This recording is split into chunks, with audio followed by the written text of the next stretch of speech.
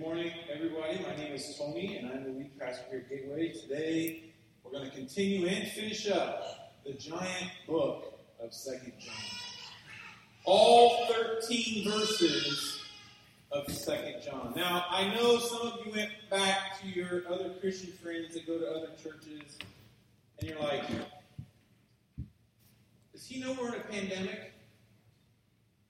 And that the world's burning down, and he pulls 2 John out of his back pocket, right? 2 John. Who preaches on 2 John? It's a tiny little book. John has a few little points in there. But I got to tell you, and I hope last week you found the sermon helpful for you, as I dealt with truth and love. Just a quick review last week. John uses the word truth 5 times in the first 5 verses. Now, when you're reading your Bible, and I've told this to you many times, and you see a word used that many times in such a short period of time, such a small amount of verses, it's a big deal. It's a major theme. It is what John is trying to do. So he's talking about truth. But then he also uses 5 times in the first 6 verses the word love. And he ties truth and love together. And he weaves these things together, truth and love. And something that is critical. It's a point that is so important for the Jesus community to know. Why?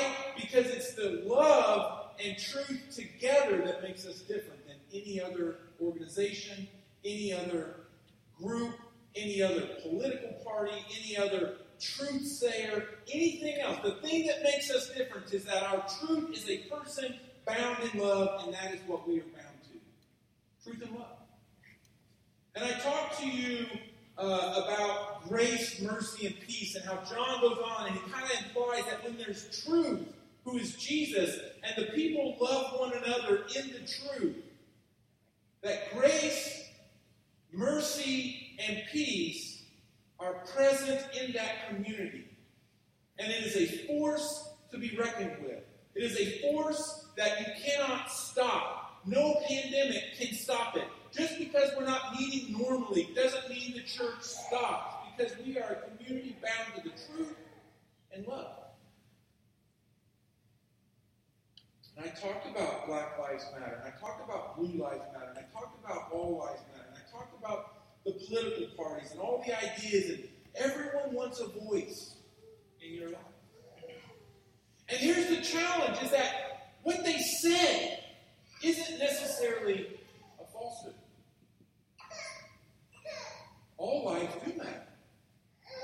There is injustice in our world. There is oppression in our world. There is evil in our world. There is wrong in our world. The difference is, without love, truth becomes a weapon and dangerous to a community. Even within the Christian community, people beat one another up with truth. And love doesn't exist in the middle of that. And it becomes dangerous. Maybe you've been on the receiving end of that. Yes, it might be true. But it doesn't do anything to bring you back into a loving community when love doesn't exist with the truth. Truth without love becomes a dangerous weapon. Truth for a Jesus follower, truth for a Jesus-centered community is not this idea or ideology or political statement. It's not found in a Declaration of Independence. It's not found in a Constitution. Truth is a person. And if we know our Constitution better than we know our Bibles, Christians,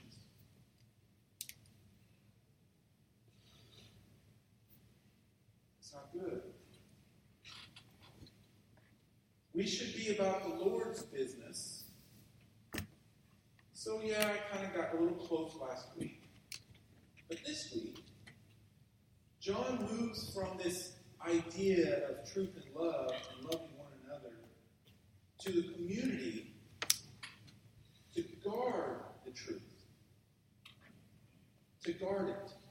He wanted to protect the community of faith from not outsiders, within who were teaching wrong theology, wrong ideas about Jesus. Heresy. He was talking about heresy. Yes, we have to love one another. But John would tell us there's no place in the community of faith for heresy, particularly errors about the person and work of Jesus Christ. Now, you and I, and most of us might think heresies have been chased out of the church, right? I mean, didn't all this stuff happen in the 1st, 2nd, 3rd, 4th century? I mean, all these heresies popped up, and you had people like, all the early church fathers who wrote about these heresies, and you had these ecumenical councils. I know you're getting geeked out right now in the Bible. And they came up with the Apostles' Creed, and then the Nicene Creed, and you have all these creeds. Didn't we hash all this out 2,000 years ago? There aren't heresies today, right? This may make some people mad. The Mormon Church is a heresy because they've added to the Scripture. And they've taken away from the Scripture. They've changed the orthodox view of the person of Jesus, and they have a different idea. Things that we've hashed out. They're not an orthodox Christian church. The Jehovah's Witness is a cult of sort because they've added to the text of Scripture. They've walked away from the councils of Nicaea and the ecumenical councils that hashed out our creeds as a Christian faith from our apostolic foot. They've walked away from those. They've added to them and they've taken away. And by that definition makes it a heresy. Heresies were all over the place in the 1st and 2nd century of the church. And it made sense. Before we go any further, I warned the worship team today. Today's going to be a little geek out session. It's a weird message because I'm talking about heresies. And everybody's like, half the people online just shut it down. They're like, And so I promise you at the end, hopefully this will be inspirational for you. But today's a teaching lesson because this is what John is doing. The genre of the 2nd John letter is teaching, exhortation. And so I'm going to teach you what John is teaching his church because it's very important for us today to understand this. In that 1st century, it makes sense that they had heresies because Jesus had just come. He had his apostles. He charged his apostles with the truth. And then Jesus went back to heaven. And once Jesus went back to heaven, you started to see churches pop up. And within those churches, people would come to the faith, the true faith, the apostolic faith. And then they would begin to get other ideas about Jesus and other ideas about... And here's the hard part. These were Jesus-loving people. These were Christians from within the church who simply were trying to make sense of the incarnation. You say, well, what do you mean by incarnation? The human God person of Jesus. And so all these different ideas popped up. Almost every New Testament epistle deals with a heresy. Indirectly or directly, almost every New Testament epistle deals with a heresy.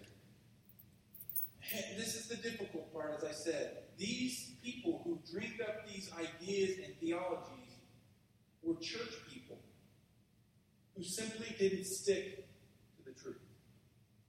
Who simply it wasn't good enough to just believe, but they had to try to explain it in a way that took them down a road away from the teachings of the apostles. I wrote down a few. I know you all are geeking out on this stuff, right? So you're wanting to write these down. So I went back to my old theology books and I looked up some of the popular heresies of the day. Maybe you've heard of these. Here's the first one. Adoptionism. This is a heresy. They couldn't understand how God would become flesh. They couldn't understand the virgin birth. They couldn't understand the Holy Spirit coming upon Mary. That whole story in Matthew. They couldn't understand this, so they created this heresy. adoptionism. This heresy says that Jesus was born a full human without divinity. That Mary and Joseph came together, you know what I'm talking about, right? They came together, they had this son named Jesus, and here's the deal. Then God simply adopted him and made him divine. That's the adoptionism theory. Then there's the Arianism. Maybe you've heard of this one. This was a big one, the Arianism heresy. This idea Arian had, he wrote a lot about it and tried to get it to take hold in the church, but this was that Jesus was a lesser created being and not really divine. That Jesus was born, but he was kind of above human, but he wasn't God, because in their minds they couldn't understand, how could God become flesh? And here's the big thing. They couldn't understand how God became flesh because flesh suffers. Flesh is tempted. Flesh is weak. How can God become flesh? And so then you get the Docetism. This is an idea that Jesus was divine, but only seemed to be human. See how they're going back and forth? He's either got to be all divine or all human, but he can't be both. So this one says, well, Jesus is divine. He truly was born God, but God kind of put a mask over all of our... He kind of smoke and mirrored it on us, and he's not really human. And this is important. I know what your minds are thinking right now. What in the world does this have anything to do with my faith? What does this have anything to do with the church? Why am I talking about this stuff? I'm going to get there in a minute. Hold with me. And then the most popular one was Gnosticism. This one was prevalent. It was the biggest heresy. John, in his letters, fought against it like crazy. All the apostles fought against it.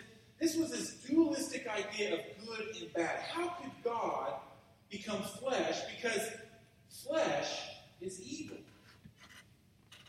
They had this... The Gnostics believed that they had this special knowledge of salvation, that what Jesus taught and what the apostles taught about free salvation in the person of Jesus and his death and his resurrection, that grace was unmerited. They just couldn't buy into that, so they had this idea that their knowledge was special. And so the spiritual is good, but the physical is bad, and that's why they actually rejected the fact that Christ came in the flesh. How could he come in a fleshly body? Fleshly bodies are sinful, so he only appears to come in the flesh. He's not really flesh. And there's this idea of Gnosticism that you need a deeper meaning. They go beyond the simple gospel teachings of Jesus, that you simply need to believe in me and the work that I do on the cross and the salvation that you receive from my resurrection. That you simply need to believe and follow me. They go beyond that and say, well, that's cool and nice, but it just isn't complicated enough for us, so we're going to have this special knowledge. Nobody knew what it was. You just kind of fell into it if you follow their way. That was the Gnostics. And then they were fighting with modalism. This is a good one. Anybody ever try to describe the Trinity to someone? Oh, come on. Do you talk about the Trinity? Right now I'm talking about the Trinity? Father, Son, Holy Spirit? Yeah, you have, man. You try to explain.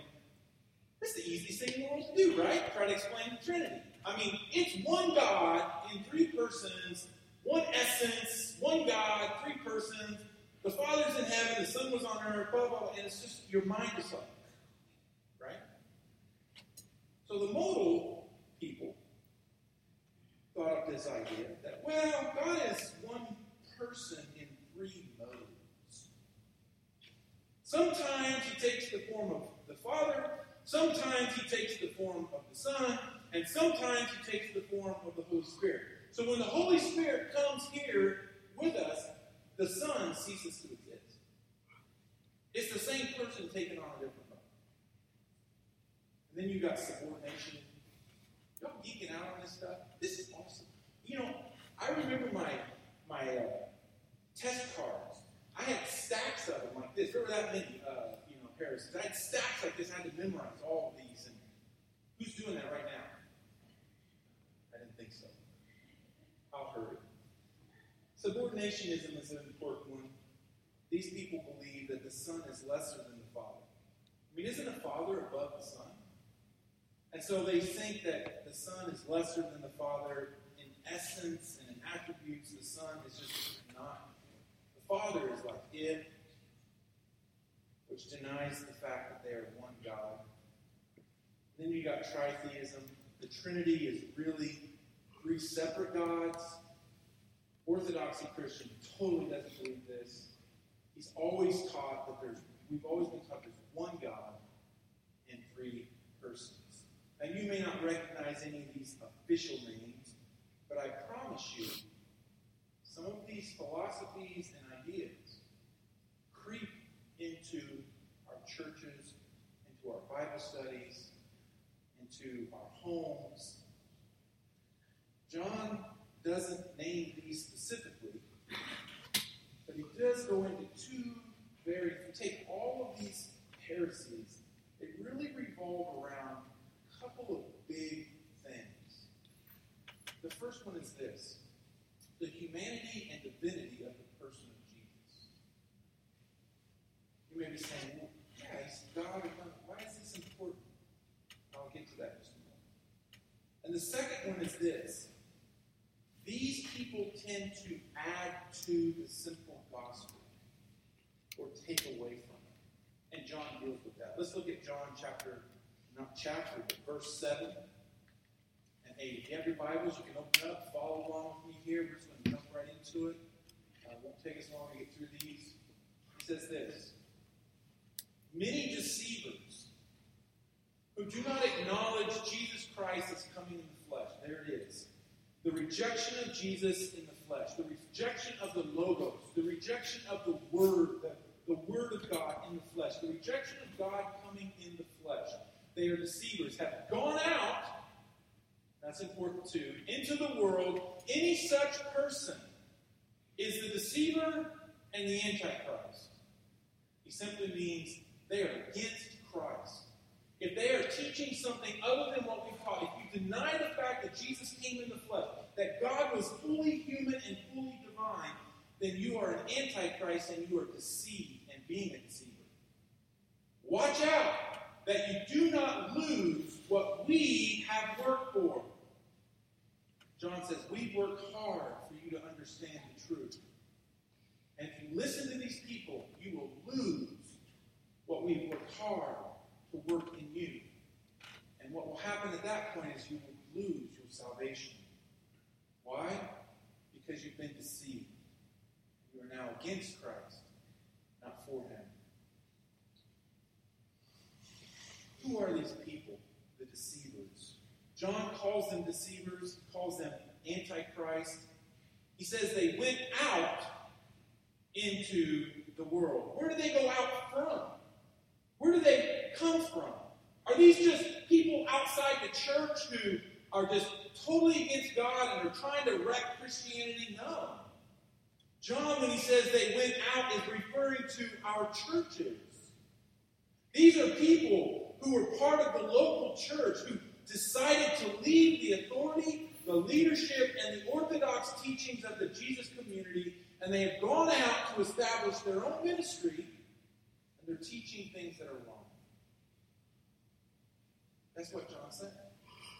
They've gone out from amongst our churches, from amongst Jesus followers, and they're teaching things that are wrong. They loved Jesus, they taught Jesus, but either they were duped themselves, or they were blinded by their pride, or they were caught up in the greed of self-interest, financial gain. Because when you look at this time in history, there were really from the church three kinds of ministry. There were the apostles who oversaw the ministry, but then they had people who would go out, who would travel, plant churches, who would teach about Jesus in other communities. And what would happen is these people didn't have hotels. As a matter of fact, in that day, the hotels were ill-refuted, if you know what I'm talking about. It wasn't a good place to stay, so the people of the church would have them stay with them. I'm going to get to that in a minute, because he deals with that. And so these traveling teachers would stay in the homes of the church people and teach in their church, but then you had people who stayed in one place and they became constant teachers of the local church. And this is what their world looked like. So when John is talking about these things, have that in mind. He says either they were blinded or some of them may have just been ignorant. It was innocent. They were just simply trying to explain something that's very complicated to understand. Whatever reason, we don't know exactly how they got to this place, but we do know that their teaching was wrong. They denied that Jesus came in the flesh. And it wasn't just bad because they didn't believe that, but they were teaching others. Teaching always elevates you to a higher standard. John says they won't confess. Maybe your Bible, this one here, this translation says acknowledge. They simply wouldn't confess or acknowledge that Jesus was fully God and fully human. John says that they wouldn't confess. And John did not want to have anything to do with them. Matter of fact, Cerinthius was one of the common people we know from history. He's not in Scripture, but we know from the other writings of some of the people that our earliest church fathers who walked and knew John wrote about this. They wrote about one time where John was in the same town with Cerinthius, and this Cerinthius was teaching these things that Jesus wasn't fully human. And John had gone into a bathhouse, and Cerinthius went into the bathhouse. Now, if you know what that means, back then they didn't, you want to take a bath today, you go to your bathroom, turn on the water, and take a bath, right? They didn't have that then. So all the guys would go to one place and they'd kind of wash, I don't think I'd want to do that. Hopefully it was running water, moving water. But all the guys were there. And John sees Cerinthius, and there's this story about how John made this comment about Cerinthius and literally jumped up and ran out of the bathhouse because he was afraid that the place might actually fall in because Cerinthius was there. That's how important it was to John. That's how important it was. Maybe John was just overreacting, right? I mean, maybe John's just thinking too much about this. John, come on, it's a complicated thing to think of Jesus as human and God and all this, but John, come on, man. Maybe you're overreacting to all this. Why are you being so difficult? And then, they love Jesus. Ain't that enough?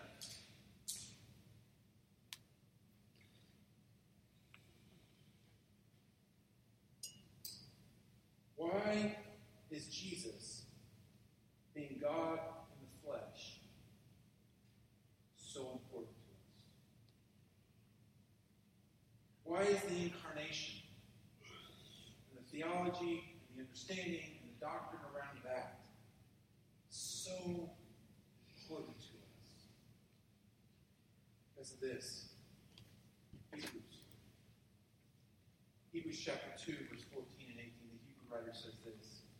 Since the children, you and me, children of God, have flesh and blood, he, Jesus, too shared in their humanity. God became human. So that, listen, by his death, he might break the power of him who holds the power of death. Death only happens in the flesh.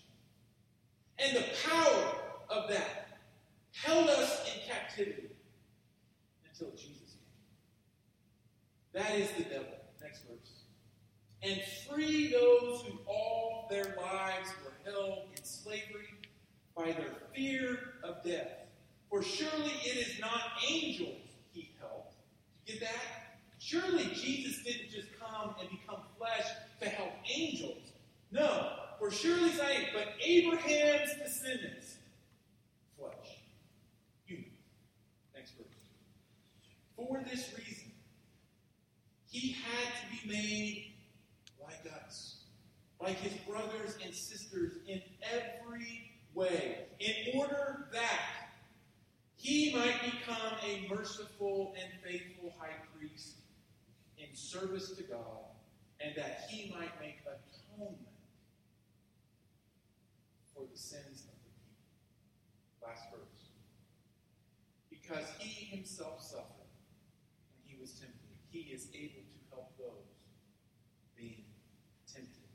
The beauty of the gospel is that Jesus Christ became what we are. You've heard me say this many times. When we talk about theology, you can carry out the person of Jesus and this idea of incarnation this way. God became blank so that I might become blank.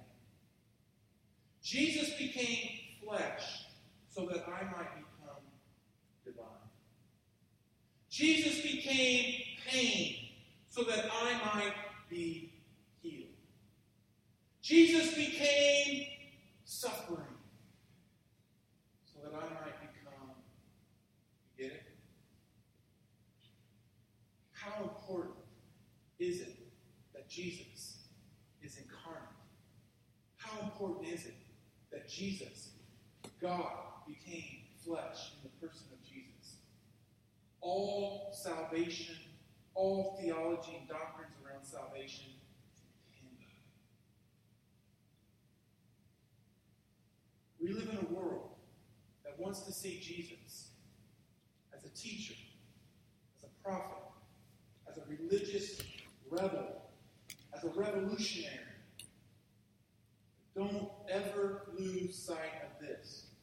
Jesus is so much more. He is God in the flesh. He understands your flesh. He understands your pain. He understands your sickness. He understands your sin struggle. He was tempted in every way, but yet he remained perfect. Adam failed us. Adam sinned and broke the law. Adam broke the relationship with God. Jesus has been called the second Adam. He came and did it right. How important is the incarnation? Everything. Theologically, everything, belief system, everything that has to do with our salvation depends on it. As the Hebrew writer says, and see, the beauty is we need a person. We need more than a bull dying on a sacrificial altar. We need a person who died for us because people have sinned against God, and sin demands death of the flesh. So we need a person, a human who is a substitute for us. A human who lived a perfect and a righteous life that he could then give to us. This life that he has. We need him to be human. And we need him to be divine. That's what Scripture teaches. That's what John was teaching. But John goes a little further. Verses 9 through 11. He says, anyone who runs ahead and does not continue in the teaching of Christ does not have God. Wow. John was really good at this. This is how he knows it's probably the Apostle John, because in 1 John he says this a lot. If you say that you have love, but you hate your neighbor, you don't have God. He says this a lot. He makes these big, bold statements. But I guess the guy who laid his head on Jesus' shoulder and listened to the teachings of Jesus has the right to say something like this. He says, these people, these false teachers, they run ahead and does not continue in the gospel. They say that they have God, but they don't. Whoever continues in the teaching has both the Father and the Son. If anyone comes to you and does not bring this teaching, listen, do not take them into your house or welcome them. Anyone who welcomes them shares in their wicked work. Now, the church has misinterpreted this because sometimes we don't fully understand the culture and the context. Remember how I told you within the church they had these traveling teachers? John is not saying, Christians, that you should not entertain non-believers. John's not saying that you should withhold the hand of hospitality from people who don't think like you or believe like you or who don't even believe in God. No, if anything, you should extend your hand of hospitality to those people.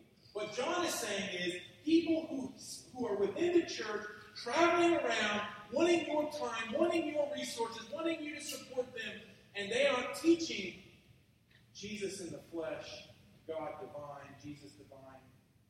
If they are getting ahead of this simple gospel, do not have them in your house. Do not turn them on the TV. Do not listen to their YouTube. If you get a hint that these people are not teaching the simple gospel, that Jesus came in the flesh, lived a perfect life, died a substitutionary death for us, was raised from the dead, and is Lord, Lord, King forever, run. Don't listen. Don't build your life around that teaching.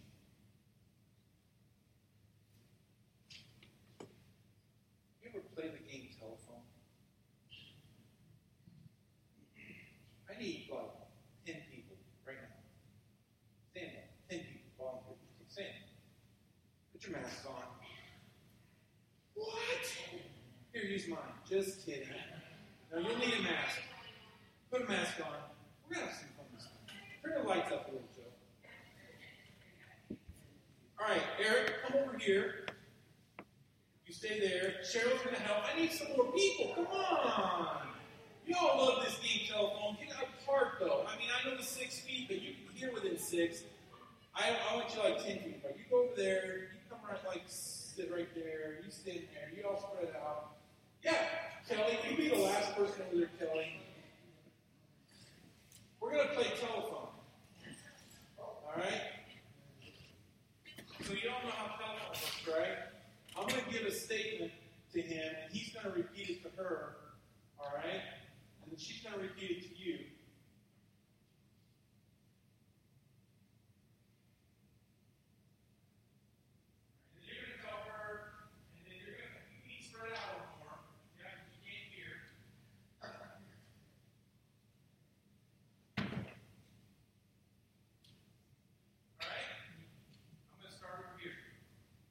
Better turn my mic off, though, when I tell you what it is. Are you ready for the statement? You got to remember this.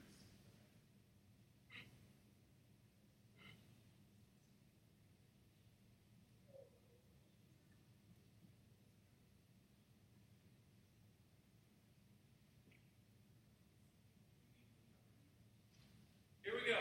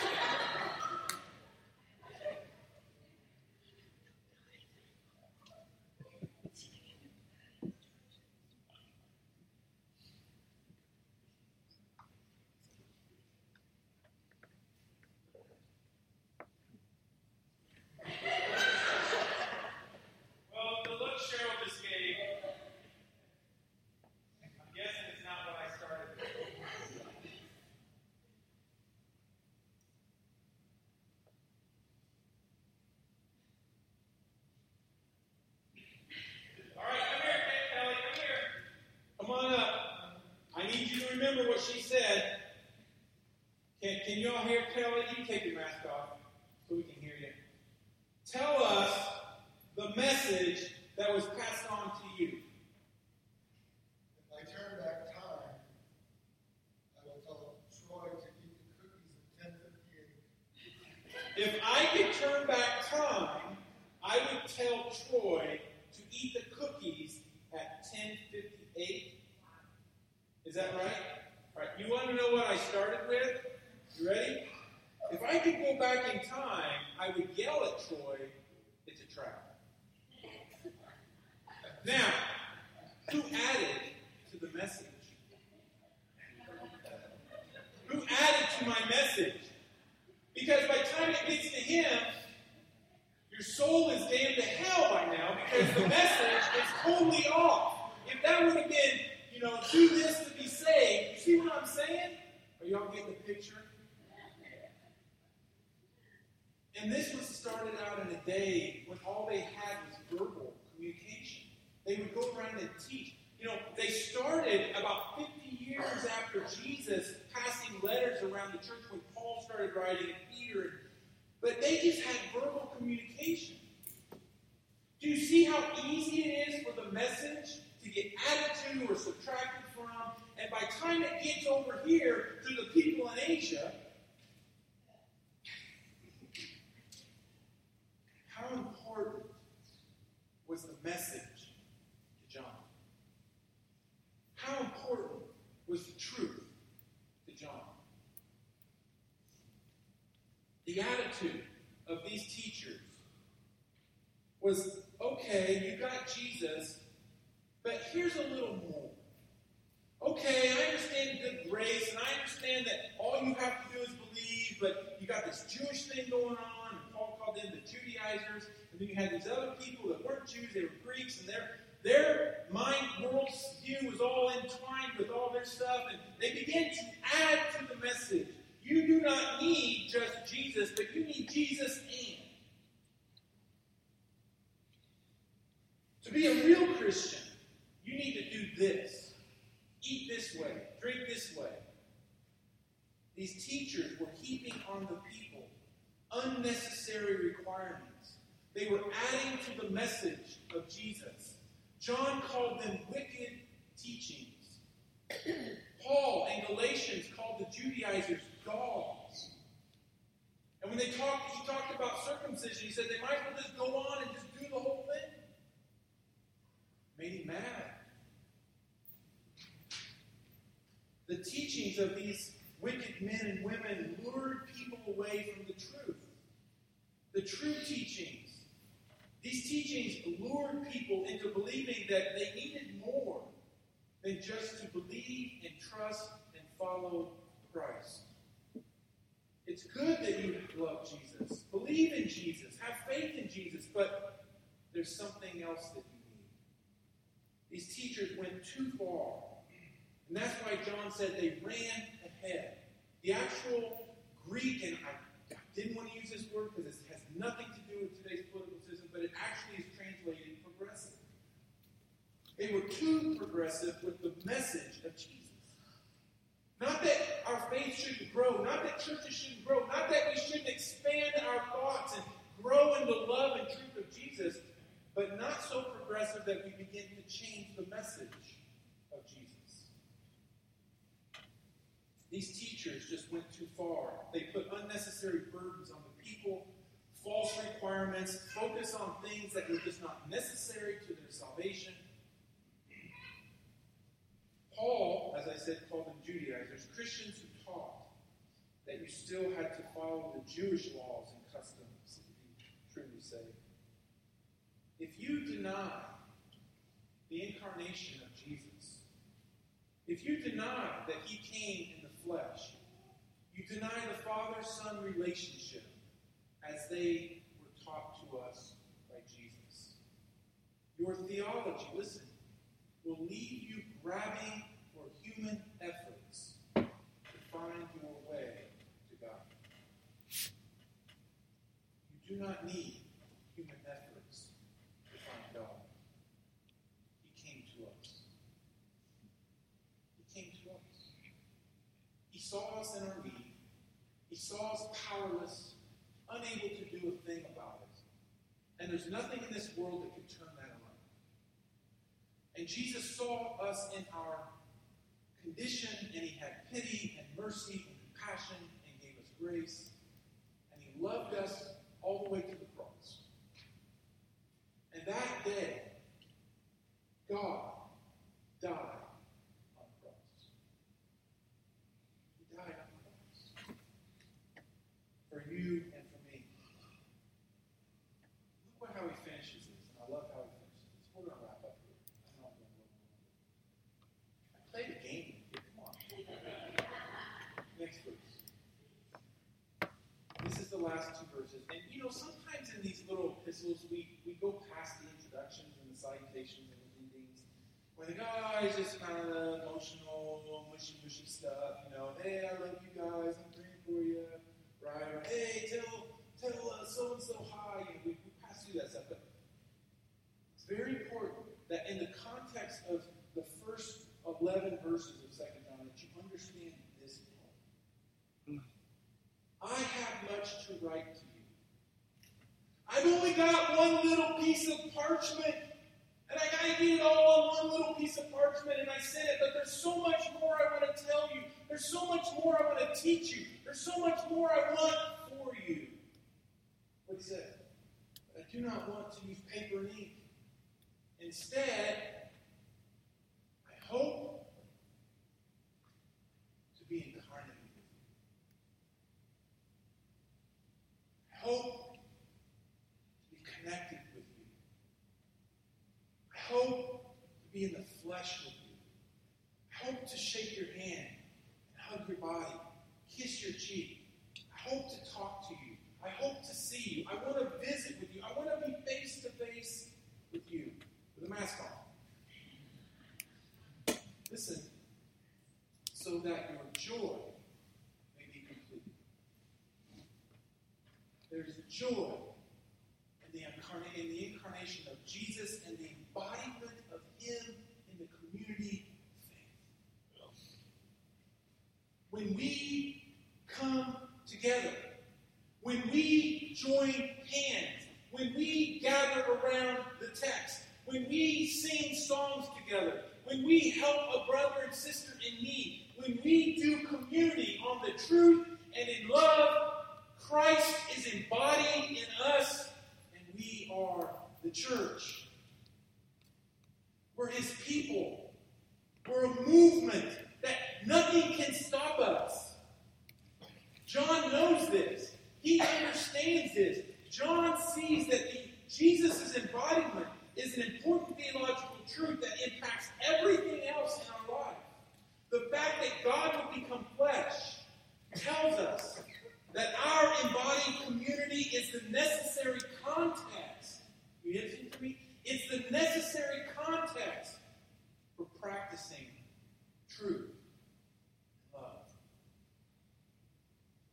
And when you move out on your own and you leave the body, you run the risk of becoming a false teacher or believing a false teaching. That's common grace, reflecting the truth that's been revealed to us in 2 John. And here is really the whole message in the statement. We will understand and we will walk in truth better the more that we are engaged with each other. The more that we pray together, read our Bibles together, do service together, sing together, share our lives together. We are the embodiment of Jesus on earth. I believe Paul put it this way. You are the body of Christ.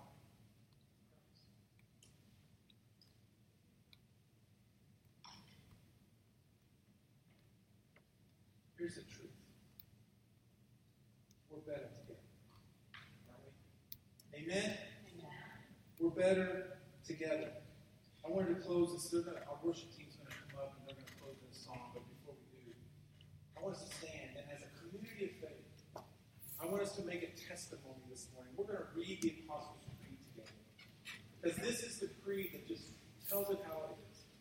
been hashed out. It's the orthodoxy of the church. It's what we believe. It's the dogma of the church. You can't change it. You can tweak this. You can tweak doctrines. You can have a doctrine that looks at things just a little bit differently, but you can't change this. If you change this, you're no longer Christian. If you don't believe this, you just moved out and ahead of the teachings of Christ. And here it is. The Apostles' Creed. Ready? Say it with me. I believe in God the Father Almighty, creator of heaven and earth. I believe in Jesus Christ, his only Son, our Lord, who was conceived by the Holy Spirit, born of the Virgin Mary, suffered under Pontius Pilate, was crucified, died, and was buried. He descended to the dead. On the third day he rose again. He ascended into heaven. He is seated at the right hand of the Father. And he will come to judge the living and the dead. I believe in the Holy Spirit, the Holy Catholic Church. By the way, that's not a capital C, that's the Catholic as in the whole church, okay?